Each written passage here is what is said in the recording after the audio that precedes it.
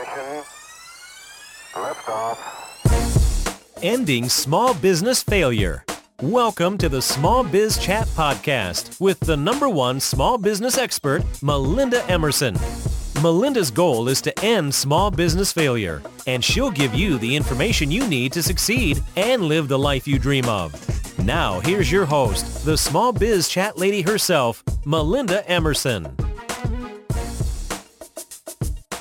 Have you subscribed to the Small Biz Chat podcast? Well, it's time. Every Wednesday, we offer listeners bite-sized actionable tips to start and grow a successful small business. And just 20 minutes or so a week, you can get a ton of insight and resources to propel your business forward. Be sure to subscribe to the Small Biz Chat podcast today. Hi, everybody. You're watching the Small Biz Chat podcast, and I'm so excited you're with us. Now it's time for all of us to learn about the new science of interviewing. My guest is Anna Papalia, and she is an HR expert with over 1.5 million followers across her social media platforms. She is the author of the new book, Interviewology, the New Science of Interviewing, and she has consulted with Fortune 100 companies, taught at Temple University, and coached over 10,000 clients to interview better. Her groundbreaking discovery of interview styles revolutionized the way we teach and understand interviewing. She's also a public speaker at the Society for Human Resource Management. For more information, you can go to theinterviewology.com. Anna, welcome to the Small Biz Chat podcast. Thanks, Melinda. It's nice to be here. Oh my gosh. So tell me, how did you become this HR czarina of interviewing skills? Like, how did you go on this path? Well, like most people, sort of stumbled into it. I went to school for psychology, and I really thought that I was going to become a psychiatrist or a psychologist or a therapist. And I had an internship, and I realized very quickly that I hated that. And I quickly made a little detour, and I thought, well, I really like organizational development, and I really was always fascinated in work. So I had another internship in human resources, and I liked it better than my previous internship, and I started right out of college as an HR generalist, but I was really bad at it, really, really bad at it. Probably should have been fired. I was making lots of mistakes. And luckily, one of the corporate recruiters literally dumped a pile of resumes on my desk and said, "I'm just too busy. Can you help me call these people?" And I thought to myself, they're going to pay me to talk to people on the phone? Yes, please, I'll do that. And it was truly love at first sight. I immediately switched into a recruiting role where I was promoted several times. And then I realized if I really wanted to learn how to recruit, I'd have to become a contingency recruiter, which I did. And then I was recruited to become a director of talent acquisition for an organization. And in that role, I recruited everyone from mail clerks to executive vice presidents. I built an intern program that the company's still using to this day. I truly loved my job. I thought that it was the intersection of all the things I cared about: organizational development and partnering with hiring managers to find the right fit for their department. And every hiring manager had different needs, and I loved it. But I had this weird feeling. I was unfulfilled. I wasn't totally content. And I went to the president and I said, "I'm young. I don't have kids yet. I have a little money saved. I want to start a business, and I want to teach people how to interview." And like almost everyone, he thought I was completely crazy. Like, that's not a business. But I just knew that there was no other place for me in that organization. I could have still been working there to this day. But I got out in 2011, left the corporate world, and started doing just that, teaching job seekers and hiring managers how to interview better. The dean at Temple University, where I had hired all of my interns, asked me, "Come on in, can you teach all of the students how to interview? Because you know what they're doing right and wrong. You were hiring them last year." So for 12 years, I taught at Temple University. And in that time, I collected a lot of research, and I interviewed thousands of people and helped thousands of students. And I realized that the way that we teach people how to interview is really ineffective. So I set out to make it better, and kind of calling on my background in psychology and what I went to school for. I thought, what if I could write a personality assessment that would determine someone's interview style, and I could help people better? And what I realized is we don't all interview the same way. And I discovered the 4 interview styles. And that gets me to present day. So talk to me about what is the major disconnect between interview performance and who will actually be good at a job? Well, first of all, the biggest disconnect is that we even believe that interview performance has anything to do with someone's performance on the job. We have to step back first and think that we even believe that how someone interviews is a good correlation on how they'll be in the job. So first of all, in America especially, we conduct what are called social interviews, and we have conversations with people to see if we like them, to click with them. But most of the jobs that we're hiring for don't require those skills. So there's a major disconnect. Are we, if you are interviewing for an actuary, for example, or an accountant, does that accountant need to have all of these social skills that we emphasize in an interview? No. So first and foremost, we need to get really clear on the type of interview that we're having so we can then better understand, is this going to be a good correlation, right? If you're interviewing a salesperson, for example, then sure, you want to see if they can connect, if they're, client facing, if they have strong emotional skills. Otherwise, some other jobs don't require those things that we often emphasize in interviews. What about I'm a small business owner, I'm really busy, I need to hire 2 new salespeople. Is this something I should consider outsourcing, or is this something that I should actually try to do myself? Well, as a small business owner myself, I've owned a business for 12 years. It's personal, right? It depends on how much money you're making. It depends on your skill set. Some of the best advice I got when I started my business was, one of your first hires needs to be someone that replaces you. And then your second hire has to be someone that is a skill that you absolutely cannot do. So I think you need to ask yourself some of those questions first. And, making hires for small business owners is really difficult because it's expensive and it's a big risk. And here's the piece of advice I give all business owners. If you're going to hire, you need to prepare. And this is one of the problems that small business owners especially fall into. They think that an interview is just a conversation and I'll feel it out. That's never the way it happens. An interview is not a conversation. In fact, it should be treated like a test. You should go in prepared with great interview questions that you have created from the job description. If you know really well, and this is something that small business owners don't do, they don't think deeply about, what do I need this person to do? They're just busy and they need some help. So they're just I'm just going to hire someone that can help me. But then they get into a problem because those people might not have any skills that are a good match to whatever it is they need.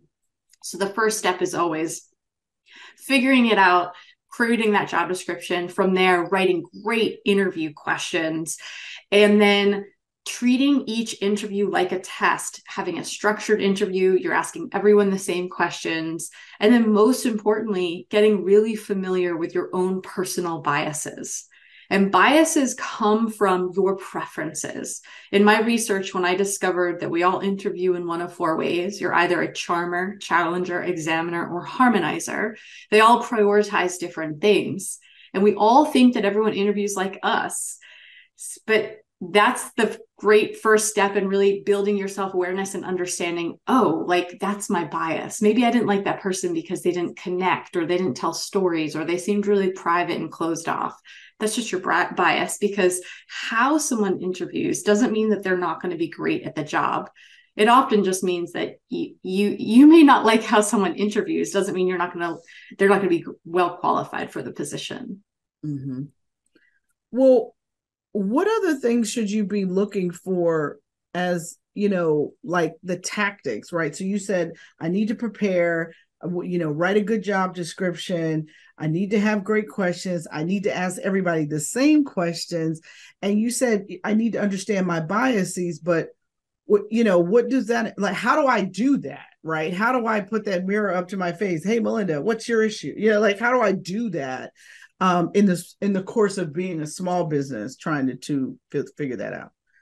Well, you can start by discovering your interview style. You can go to my website, theinterviewology.com, and take our scientifically valid interview style assessment. And if you start there and you figure out what your interview style is, you'll better understand what you prioritize and how you get someone to see you as qualified. See, charmers want to be liked in interviews. Challengers want to be respected and heard. Examiners want to get it right. And harmonizers want to fit in. And those 4 different styles go about making an impression in a totally different way. And from that, your biases come. So I think the first step is understanding your unique interview style. And then obviously I have a book coming out January 30th called Interviewology, the New Science of Interviewing, where I outline all 4 interview styles. So if you get your own personal profile, you figure out who you are. And then from there, you can start to understand how to do some people reading. Right? If you understand that, hey, I'm a charmer in interviews and I want to be liked, I want to make a connection and I want to tell stories. And you get into an interview with someone who's really tough and they're asking you a bunch of questions, you feel like you're in a firing squad, you'll be like, wait a minute, this person must be a challenger in interviews. And they interview in a totally different way than me. It doesn't mean that they don't like me. And it doesn't mean that I'm unprepared. It just means that our wires are getting crossed. So those are some of the ways that I would prepare someone for the interview process. Well, let's talk about interview tactics. What are some good interview tactics to keep people from gaming the process? I've certainly been got before where I interviewed somebody and then they started work for me and I'm like, this is not the person that I interviewed with, right? So what kind of tactics can you use? I've heard of people saying that you should interview them 3 different ways, like a written exam, a phone interview, and then an actual in-person interview. Do you agree with all of that? I think it's more about having rounds or phases where there are other people involved. I think so. You can't just, and this is hard for small business owners, maybe you're the only decision maker, but recruit a mentor or someone else that can interview them, not with you, but by themselves, right? So you can debrief afterwards, because some of the hardest hiring decisions to make is when you're doing it in a vacuum, because making complex decisions about people, like who to hire when you have an impression about them, can be very difficult when you're alone. You interviewed them, you really liked them, you have this job you need filled, like you don't see the harm, right? But if you had 2 other people that also interviewed them, and you could call them up and say, well, what did you think? What was your impression? And before you recruit these people to interview with you, and hopefully those people work at your company and they're also managers, you would set out, you would write out what you want in this person. These people would be your accountability partners. It's really difficult to hire in a vacuum by yourself. So that's my biggest piece of advice, to make sure that you are getting different perspectives, so you're not having to make this decision alone. So you're not a fan of panel interviews, I take it. No, panel interviews are wonderful. Yeah, absolutely. If you have 3 or 4 people that are different, right? I'm not a fan of an interview where it's 3 middle-aged white guys. No, I'm not. Like, we need diversity in the interview process because we need a diversity of perspectives. So I want someone from HR. I want someone from IT. I want someone from marketing. I want some from different perspectives throughout the organization. And everyone in that panel interview has a role, has a responsibility. There's a note taker, there's a timekeeper, and everyone's asking the same questions. Now, panel interviews are great, or you can do them individually. Panel interviews often save time, though. Those 4 people are all available in that, hour and a half time frame. Got it. Now, how do you feel about testing, like DISC profiles and Myers-Briggs and that kind of stuff? Are you a fan of that? Well, first of all, I don't know if many people know this, but Myers-Briggs is not scientifically accurate. It's actually based on junk science. It's sort of a fun Cosmo quiz. DISC, I'm a huge fan of. It's an excellent assessment, but you can't use these as pre-employment assessments. you can use other pre-employment assessments, especially if it's geared toward the technical aptitude of the position. Let's say you're hiring for a coder or a software engineer, or someone that has a very specialized technical skill. You can give them a test on that technical skill. That's absolutely legal, and you should do that. But we don't want to test out using assessments, especially in a pre-employment process, because some of them are rife with bias. And I think DISC is wonderful, but I think it's a great communication tool post-hire and great for organizations culturally, but not in a pre-hire assessment. All right. What is the best business advice you've ever been given? Well, I think it comes from my favorite business book ever, which is Good to Great, which is, in order to have a successful business, you don't have to do something wildly unique. You don't have to kill yourself and bend over backwards to think of something that is so special or something. All you have to figure out is, what can you do better than anyone else? What's your hedgehog concept? What are you uniquely gifted to do? And then show up every single day and do that. Consistent discipline applied every single day creates remarkable results. And I think a lot of people think that luck just happens to some people, or, how amazing is it that they were so disciplined to stick with it? I think the discipline actually grows the more that you do it. And some of the best advice I ever got was, it really actually doesn't matter how I feel. I'm going to do the things on my calendar, right? I live and die by my goals and my calendar. So if I have to create 4 TikTok videos today, I'm creating that. It doesn't matter how I feel. It doesn't matter what's going on. Consistent discipline applied every single day will create amazing results. I love it. I believe that as well. Thank you so much, Anna, for being here and all of your great interview tips. And with that, I want to leave you with this. You never lose in business. Either you win or you learn. God bless everybody. Hey there, side hustlers and future business moguls. Are you ready to up-level your game? Get ready for the Small Biz Lady University one-day virtual startup bootcamp on January 16th, starting at 1 p.m. Eastern. It's where dreams take flight, ideas become reality, and coffee is going to become your best friend. Join us for just $97 at smallbizladyuniversity.com/startup bootcamp. Get in the fun. Let's hustle.